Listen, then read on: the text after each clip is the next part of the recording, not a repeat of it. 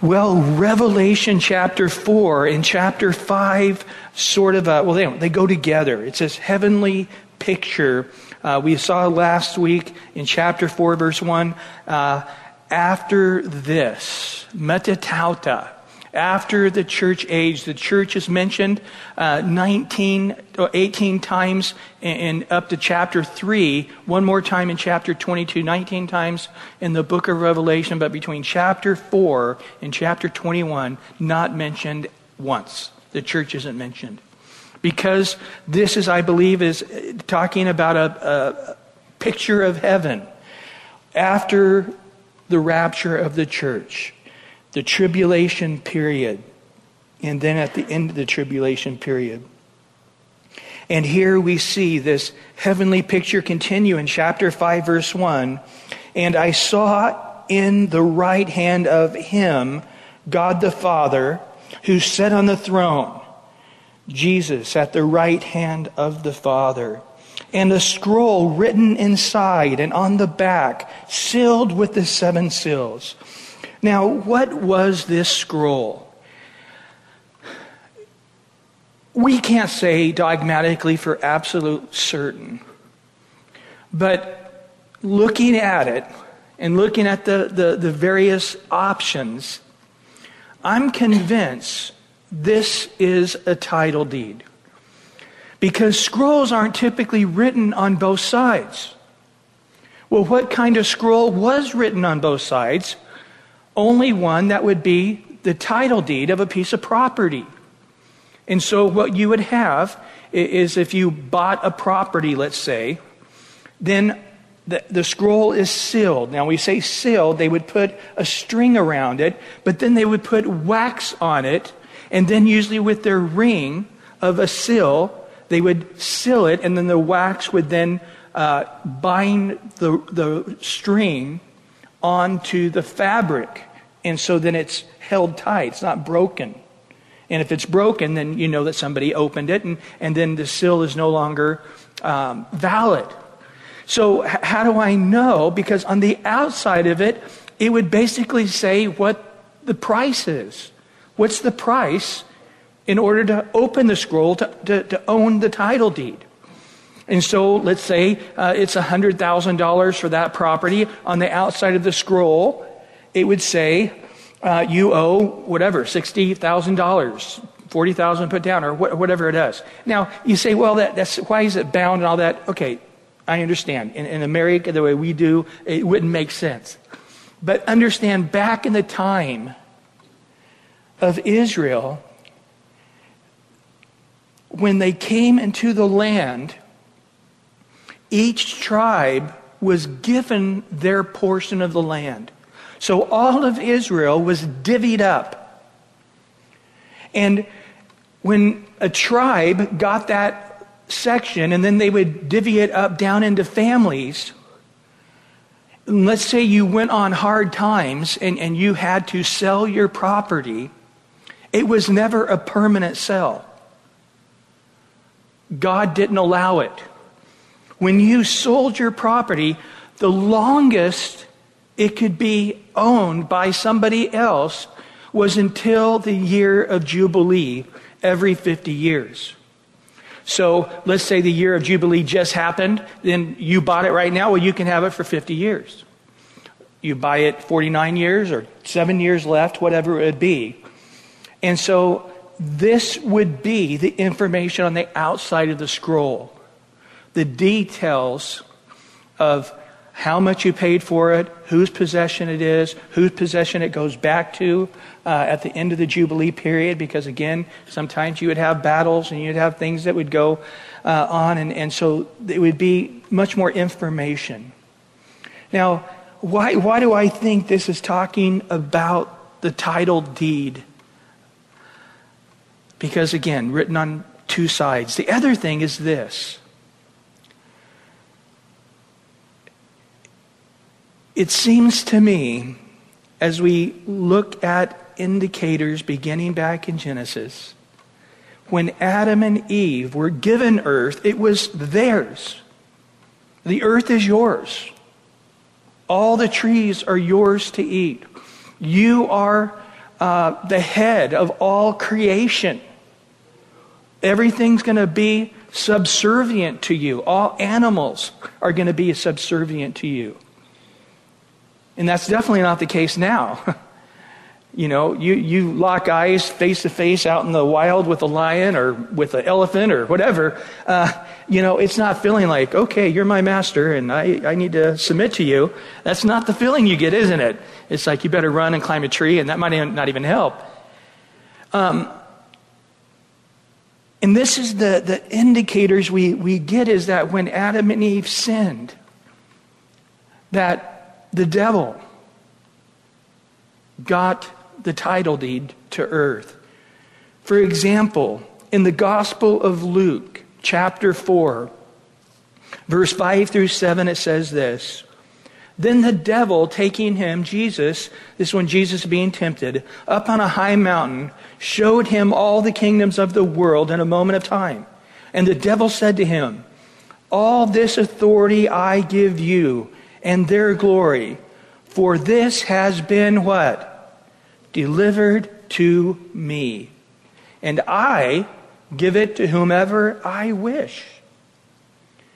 Now, he's showing him all the earth and all the possessions of the earth. And Satan says, they're mine. They've been given to me. And Jesus is not arguing with him. He's like, no, you don't have it. It's not yours. It's mine. It's my Father's. It's not yours. There's no argument. But Jesus simply says in verse 7 there, Luke 4, Satan going to say, therefore, if you will worship before me, all will be yours. So he absolutely pronounces that he's a possessor of all the earth, and that if Jesus will worship him, then he will give him earth.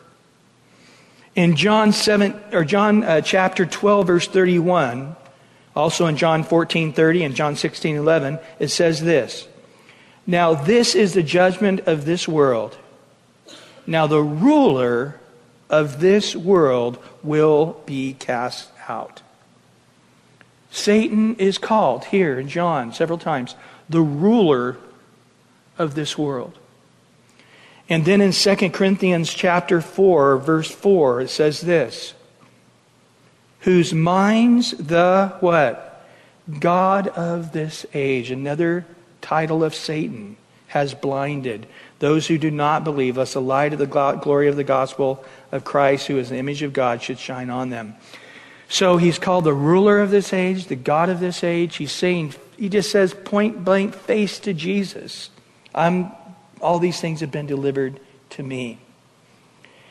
And so I believe this is what is being held in the hands of the Father, is the title deed to earth, which has been lost for a time to Satan. As we go back to Revelation chapter 5 here, and in verse 2, then I saw a strong angel. I don't know which one that is, Gabriel or Michael, one of the greater angels. He proclaiming with a loud voice, Who is worthy to open the scroll and to loose its seal? And no one, notice here, in heaven or on earth or under the earth. Now, don't get messed up with that term, under the earth. Okay, this is simply the way they thought at this time. Okay, and you have this term in the epistles, the three levels of heaven. It's not talking about three different levels of heaven. You simply have the sky immediately where the birds fly, and then you have the earth, if you would, and then the sky of the stars, and you have the sky of the outer space. This is the way they looked at it. And so it was the earth, under the earth, above the earth. That's just the way they described it. Just like we would describe the sun rising and the sun setting. The sun doesn't rise and then the sun doesn't set. We know that, right? That's just the way it appears to us. That's the way we describe it. We know it's not accurate. And so here he's simply saying there is no location anywhere, is what he's saying, that anyone was able. There's no one anywhere that was able to open the scroll or to even look at it. And notice here, so I wept much. John sensing the sorrow of we're stuck. We're stuck in this place of sin, of Satan ruling, of man and sinful flesh. You know, Jesus, when he was getting ready to raise Lazarus from the dead, when Mary and Martha were just so injured over death, Jesus wept. Even though he knew he was getting ready to raise Lazarus from the dead. Because he wept because of the pain that death was bringing and would continue to bring for thousands of years yet. John is sensing here that the earth is stuck in this place and there's nobody in heaven or earth or anywhere that's going to change. Man being born into sinful flesh. Satan ruling this world. Pain and sorrow and sin and corruption and rape and lying and cheating and murder, and we're just stuck in this hopeless, helpless place. He sensed that, but notice he was weeping this much because there was no one, it says it again a second time, that was found worthy.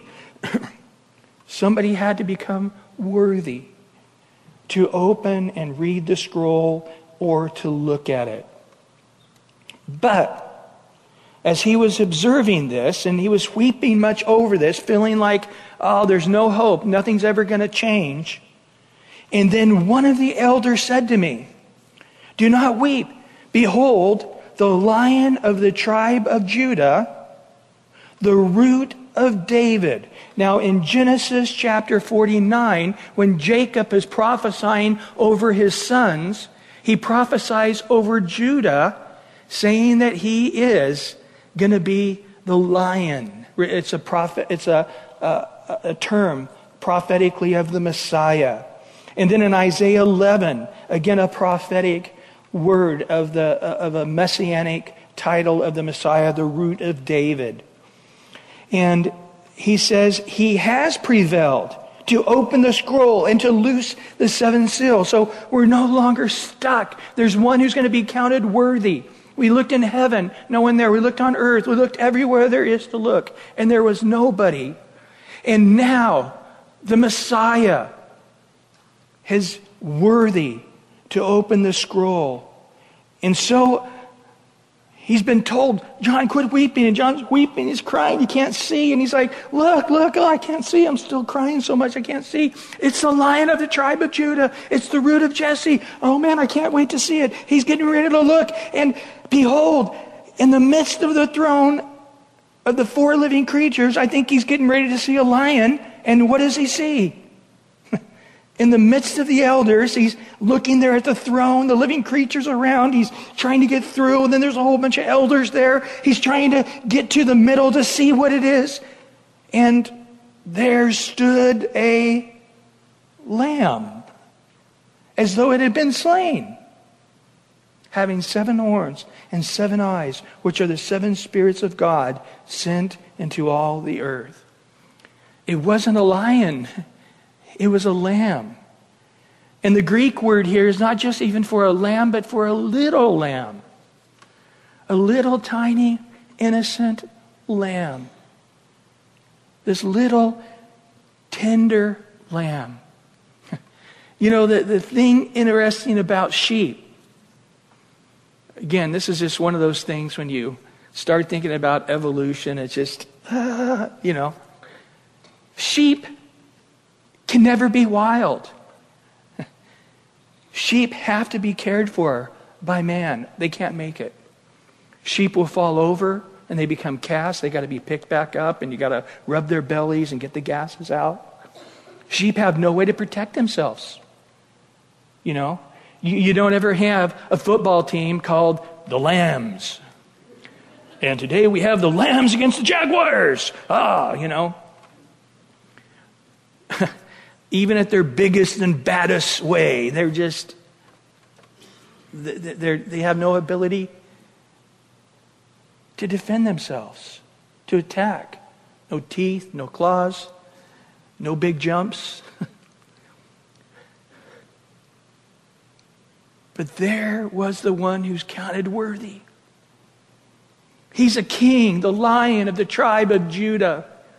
He's one from the royalty of David, the greatest throne of Israel that has ever reigned or ever will reign, of the greatest royalty of Judah, of the King of David, this great King of kings, the greatest king that ever will rule and will rule forever and ever.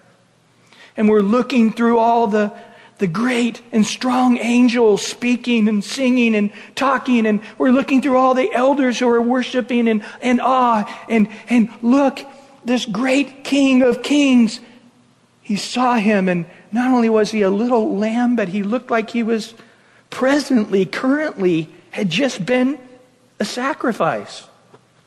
Now, picture, if you would, a sheep being sacrificed. They cut their throat, hang them upside down, they bleed them. And then they, cut the skin off and cut the guts out and began to cut them in pieces and so forth. I mean, you guys see the plastic stuff in the supermarkets, right? Cows and the chickens, I don't know if I could ever do that,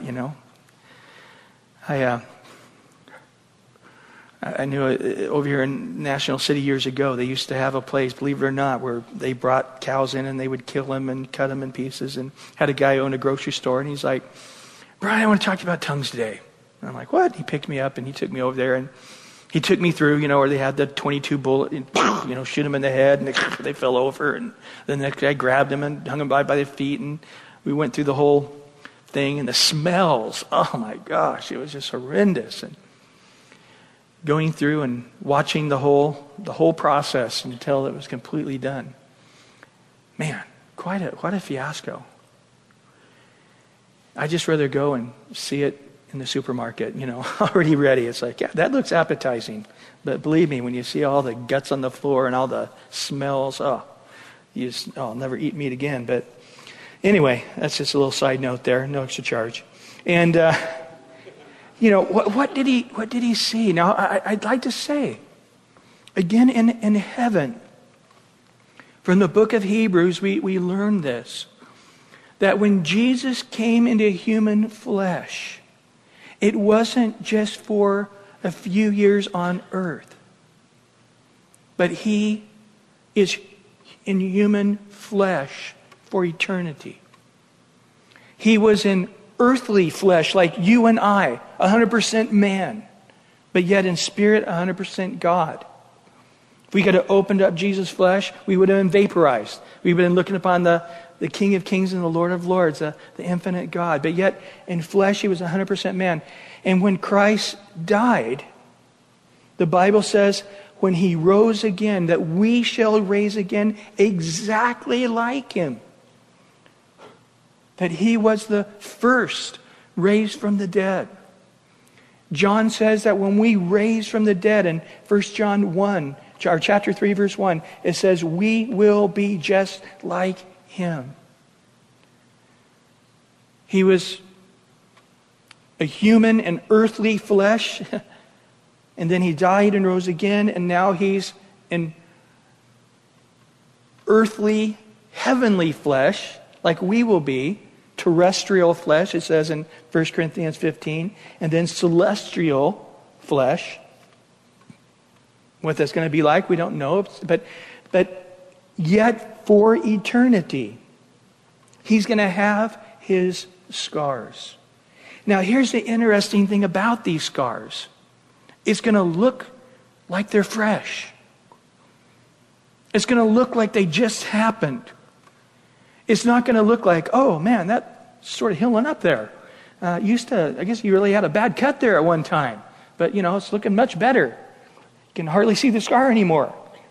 That's not going to be the case. And again, it's not going to gross us out. It's not going to humiliate us. It's not to shame us. It's going to be for us a reminder of God's amazing love for us. He is worthy. And we are going to sense how awesome it is that God, who's perfect and pure and holy, came into human flesh, and for all of eternity will remember that in human flesh that he came to give his body to be a ransom for all. And there we see this little meek lamb, freshly as if he had just been slain. 7 horns, 7 again, the number of perfection, completion. 7 notes in a scale. The 8th note starts that same scale over again into infinity, both directions. 7 days in a week. The 8th day starts the first day over again. All of creation's like this. So 7 is perfection. In this case, the horn representing power, like 2 rams. So you have perfection and power. And then the 7 eyes, the perfection in seeing all, knowing all, understanding all. Our God is all-powerful. He is all-knowing. This little lamb is the Lion of the tribe of Judah. This little lamb, as though he had just been slain, is all-powerful. He's all-knowing. And this is throughout the earth. The knowledge of him right now is throughout the earth. And then he came and took the scroll out of the right hand of him, the Father, who sat on the throne. And now when he had taken the scroll, the 4 living creatures and the 24 elders fell down before the Lamb, each having a harp or a stringed instrument, a guitar, guys. They didn't have that name back in those days, but I'm sure it was electric with pedals and all those kind of things. Cool stuff. Whatever. And the golden bowls full of incense, which are the prayers of the saints. The incense being soothing, pleasurable, enjoyable. That's one thing when you do go to Arab countries is, you do have a lot of those smells. People, smoking hookah, various fruit plants, to, incense burning in many places. And again here, to remember that our prayers before God are pleasurable to him. It's just amazing how this old world has just done a number on us, hasn't it? That we just look in the mirror and say, how stupid you look. How annoying you sound. How irritating you are. Not very many people like you because they're smart. And, we just don't have that incredible confidence that we are God's gift to mankind. But we are. And unto God, we are so incredibly precious to him. He's got our baby pictures there, and he's showing them to all the angels. Look at this one here. Hey, look at this one. Hey, take a look here. God loves us. He loves not only to hear our voice, he loves to hear the meditations of our heart. Every one of them. Even the ones he says no to. Your kids come up when they're 12 years old. Can I go driving? Take me driving. It's like, well, you're 12 years old. I don't think you'll even touch the pedals right now. But you're not going, oh, that's horrible. I can't believe you said that. I don't want to hear it again. They're just expressing the feeling in their heart, huh? I'm 12, but I don't want to have to wait till I'm 16. I'm 12, but I'm big enough. I'm smart enough. I'm strong enough. I want to sense the power and go drive, it doesn't bug you. And they may say it 10 times a year, every year. It's just normal, isn't it? And it's funny to you. You enjoy it. It's not some ridiculous, horrible thing, even though you're going to say no. I hope. And so, in Psalm 141, verse 2, it says, "Let my prayer be set before you as an incense, the lifting up of my hands as an evening sacrifice." Just to remember, guys, when we're singing, we're praying, we're meditating, the Bible says it's God's desire that men in particular, but everybody would lift their holy hands without wrath or doubting. Just, again, as a worship unto God, how precious it is unto Him. And then in verse 9, they sang a new song. Guys, one day this is going to be reality. When Jesus, in the right timing, is going to take back the title deed of earth as He comes at the end of the tribulation period to rule and to reign, finishing the battle of Armageddon. And on that day, there will be a new song. And again, we all need to know these songs, right? And here it is. "You are worthy to take the scroll, to open its seals." Number one, you were slain and have redeemed us to God by your blood. Number one, Jesus has redeemed us by His blood. He was slain. He redeemed us by His blood. How we need to just stop and just say, "Lord, thank you. Thank you for dying in my place. Thank you for being punished with all my sins, that I don't have to go to hell for eternity, that I don't have to be separated from you even for a fraction of a second. Thank you for your blood, that every single day we can come and confess our sins, and He is faithful and righteous to forgive us of our sins." Why? Because He is the propitiation. That is that blood sacrifice. Presently, His blood is cleansing us of current sin and future sin. And then, remember the last chapter, in chapter 4, verse 11, it says you were worthy because you created all things. And now the worship is going from thanking Him for all of creation. And boy, I thank God for all of creation. I hope you do. It's so beautiful, isn't it? It's so amazing. Just everything. The waters and all that swim in the waters, the skies and all that fly in the skies, all the creeping critters running around out there. It's just an amazing thing what God has done in all of creation, and of course the magnificent way He's created every part of our bodies, relationships. I thank God. But greater than creation is that God has created for us eternal life. God has created for us salvation by being slain and by His blood. And He has taken us out of every tribe and tongue and people and nation. One of the greatest desires of man is to belong. Teenage kids, when they begin to have that desire to have a place to belong, will join hideous gangs and do monstrous things. Crazy things to other people and crazy things to their own bodies. Injuring themselves, injuring others. Doing ridiculous things to belong. Crazy hairdos and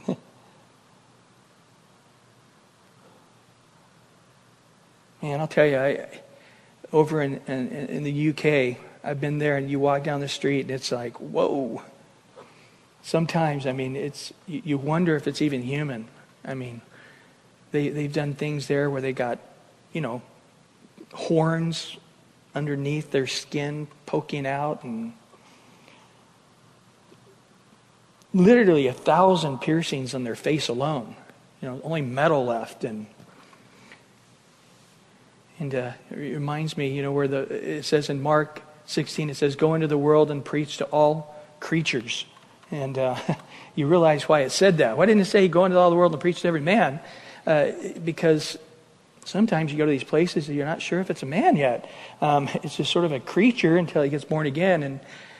But nevertheless, God has taken us out of a very lonely place. And the great need we all have to belong and to be a part of a family. And He has made us a part of His family forever and ever and ever. And here we are of many different cultures here tonight. That's one thing I love about our church. And when other pastors come, they always make a note of that. It's like, I don't know if there is a tribe of tongues of people that aren't represented here in our church. And then, of course, you all get married, and then it really gets crazy, you know.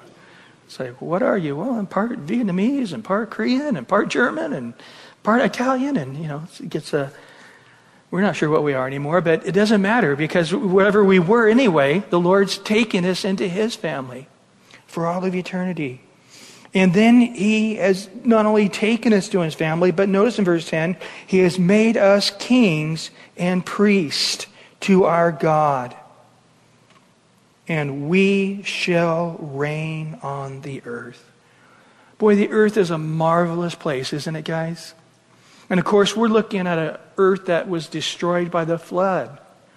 A much lesser earth than before the flood, before rain came. And one day, the Lord's going to make a new heavens and a new earth. And as we go on in Revelation, we're going to see that at the end of the 7-year tribulation period, we're going to come back and rule on this earth for 1,000 years in our brand new bodies. Remember Jesus? He was appearing before them in the locked room, and then He just showed up. We're going to be in that kind of body. It's like, oh man, I want to be in China. Whoop, I'm here. I don't think we're going to have to teleport or jump on an airplane. And you know, here we are now going, man, I got to sacrifice so much for God. It's so hard to sacrifice to pray every day and to read the Bible every day and go to church even Sunday nights. Oh, it's so hard. Oh.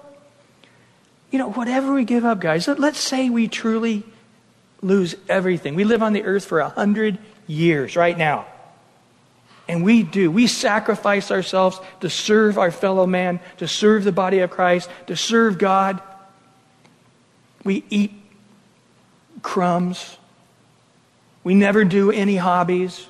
We just give ourselves 100% of the time to witnessing and seeking God and teaching Sunday school and helping orphans. And let's say we did that for 100 years and we never spent a penny, a moment for ourselves. Think about it. We're coming back here to this earth with Jesus at the end of the tribulation period for 1,000 years in a body that doesn't have pain, sorrow, probably doesn't have to have air on the back of our tanks to go swimming down as deep as you want in the ocean. And so you come back and you go, man, I think I'll go scuba diving for 100 years without the scuba gear. And I got 900 years left. I'm done with that. I've seen everything in the ocean. There's a sea. I think I'll take up hiking. And you hike every mountain there is on the earth for 100 years, and you got 800 years left. Do you get it, guys? When the Lord says there in 1 Corinthians, the end of chapter 3, all is yours. Everything on the earth is yours. God is yours. Christ is yours. You're possessor of all things. We really are. I think I'll just go lay on a beach and take up surfing for 100 years. 700 years left. You realize, guys, we're not losing out here. If you surrender your life to Christ, whatever we sacrifice, just as the Lord says, give and it shall be given back to you. Pressed down, shaken together, running over. Jesus says, store up your treasure in heaven. You're going to want it. You're going to want it. I don't know how it spells out, but when we're here reigning on the earth for 1,000 years, I think it's going to matter how much treasure we have sent ahead. You can't take it with you. Naked we came in this world, naked we go out, but we can send it ahead by storing up our treasure in heaven. And so again, we give and we sacrifice and we tithe and we give offerings, we go to the orphanage, and sometimes you feel like, man, but life's still hard. I'm still broke. Doesn't look like I'm, being this great, successful person. Guys, you're storing up treasure for eternity, not for right now. It doesn't matter if you get it in the next decade. What it matters is if you get that reward in the next millennium, right? That's what's important. We need to be spiritually minded. And so then he goes on to say here in verse 11, then I looked, and I heard the voice of many angels. I think that's just going to be cool, guys. There are going to be so many different angels. How many of you guys like Star Trek? How many of you guys know those kind of things? You guys. You Wednesday night crowd, just don't lift your hand. Or you're afraid to say, I don't know. But I surprised you. You weren't prepared to lift your hand. It was like, I didn't do it. No. Anyway, there's some pretty freaky creatures on there, huh? It's always amazing how they never make anything more beautiful than man. It's just freaky. But, we saw last week the cherubim, not even talking about the seraphim. Those are pretty weird-looking creatures, huh? There's all kinds of different angels. And we're going to get to see some unique creatures. And these creatures are all around the throne. And then the living creatures, talking about the cherubim that we described last week, and the elders, and the numbers of them was 10,000 times 10,000, thousands of thousands. Just an incalculable number. Saying with a loud voice. So they're just, with all their heart, with all their passion. They're not, I'm going to sing, They're just passionately, with a loud voice. Worthy is the Lamb who was slain to receive power and riches and wisdom and strength and honor and glory and blessings. And I don't think we've heard the end of this song, guys. I think the Bible is just sort of giving us a little preview here, just like in chapter 4. I don't think we got all the words to the song here, but we get the idea, don't we? I can think of several more words to add to this. Our Lord is precious, isn't he?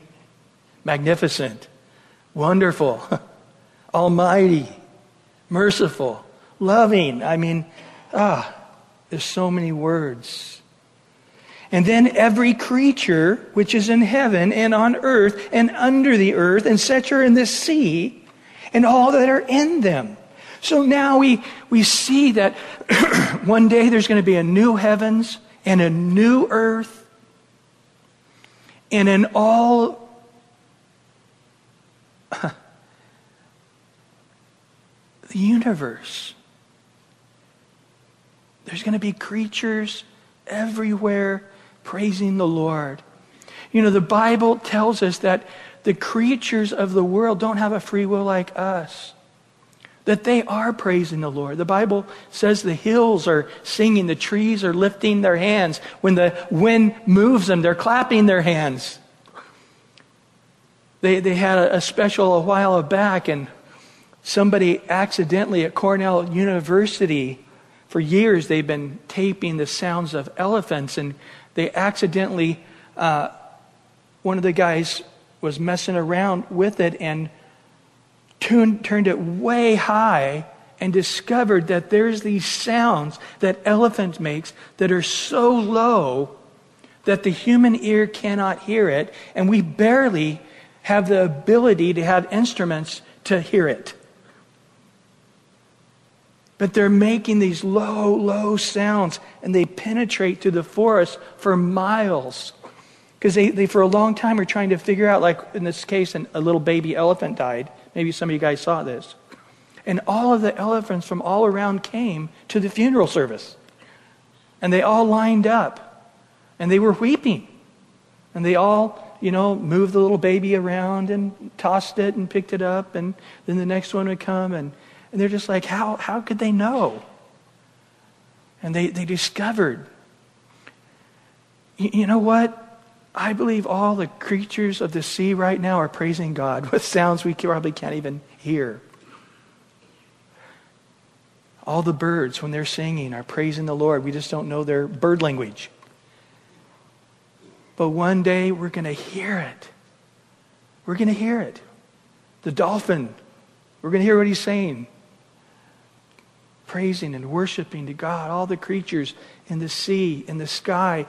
Creatures maybe that our eye can't see right now. We know that's true, like angels and so forth. But there's probably creatures that one day we'll see that we just can't see right now for whatever reason, that are amongst us. Something we know about amoebas, right? Things that we have a little microscope that we can see.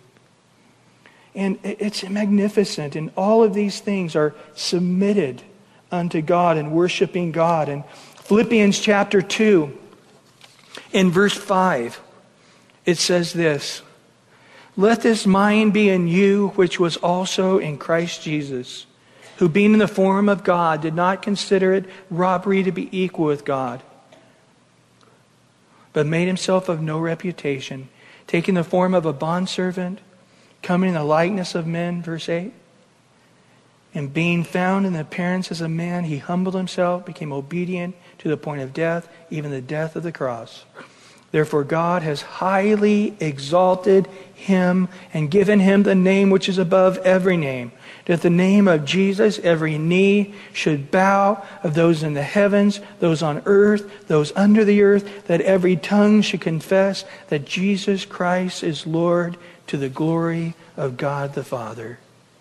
And in Romans 14, verse 11, "For it is written, as I live, says the Lord, every knee shall bow to me, every tongue shall confess to God." And so all of these creatures are coming, and then he heard them all saying, "Blessing and honor and glory and power be to him who sits on the throne and to the Lamb." How long? Forever and ever. Every great nation will end. Some great nations are dust now. They're ancient. Thousands of years ago, they were a great empire. And those kings during hundreds of years thought they would never be conquered. They would always be known. Their empires would always be dominant. And now we dig and dust some things away and find a few stones that even recognize they even existed. Nebuchadnezzar of the great empire of Babylon was warned by God about pride, but he stood and said, "Look at me and my great empire," and boom. While the words were in his mouth, he became like an animal for 7 years. Wandered around eating the grass like a cow, and his hair grew out like the feathers of a bird, and his fingernails like the claws of a bird, and he couldn't say anything. At the end of that time, he lifted his eyes and he said, "God, your kingdom is forever and ever. As for man, he is nothing before you." And when he humbled himself and recognized God's kingdom was eternal, and only God's kingdom was eternal, then his sanity came back to him. And then God made him greater than he was even before that. Let me just say this, guys. When I hear people say stupid things like, "Well, I'm an agnostic. I believe all roads lead to heaven. Well, I think whatever you believe about God, even if he's a doorknob, as long as you believe it sincerely, that's all that God cares about." These things are just majorly offensive to God. I know my spirit, and I believe God's Spirit who lives in me, just grieves. But imagine Jesus in the garden saying, "Father, if there's any other way for this cup to pass."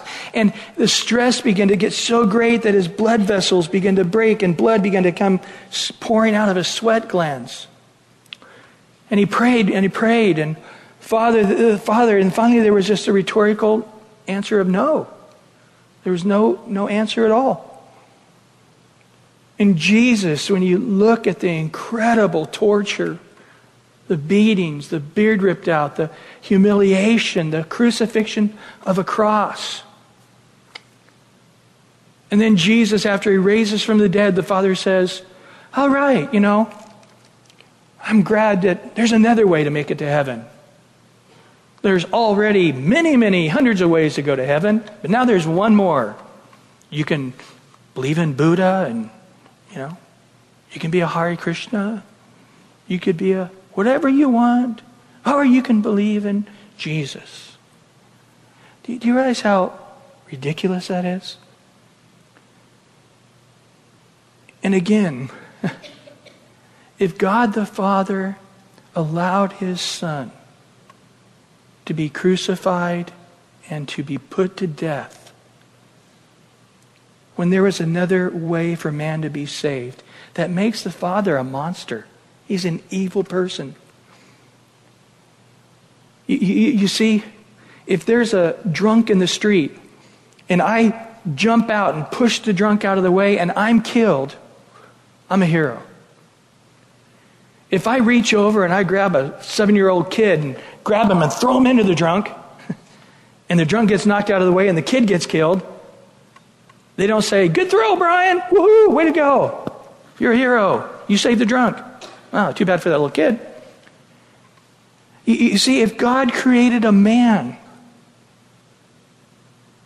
to die for our sins, that would be an evil thing. Just like me pushing a kid, it doesn't make me a hero.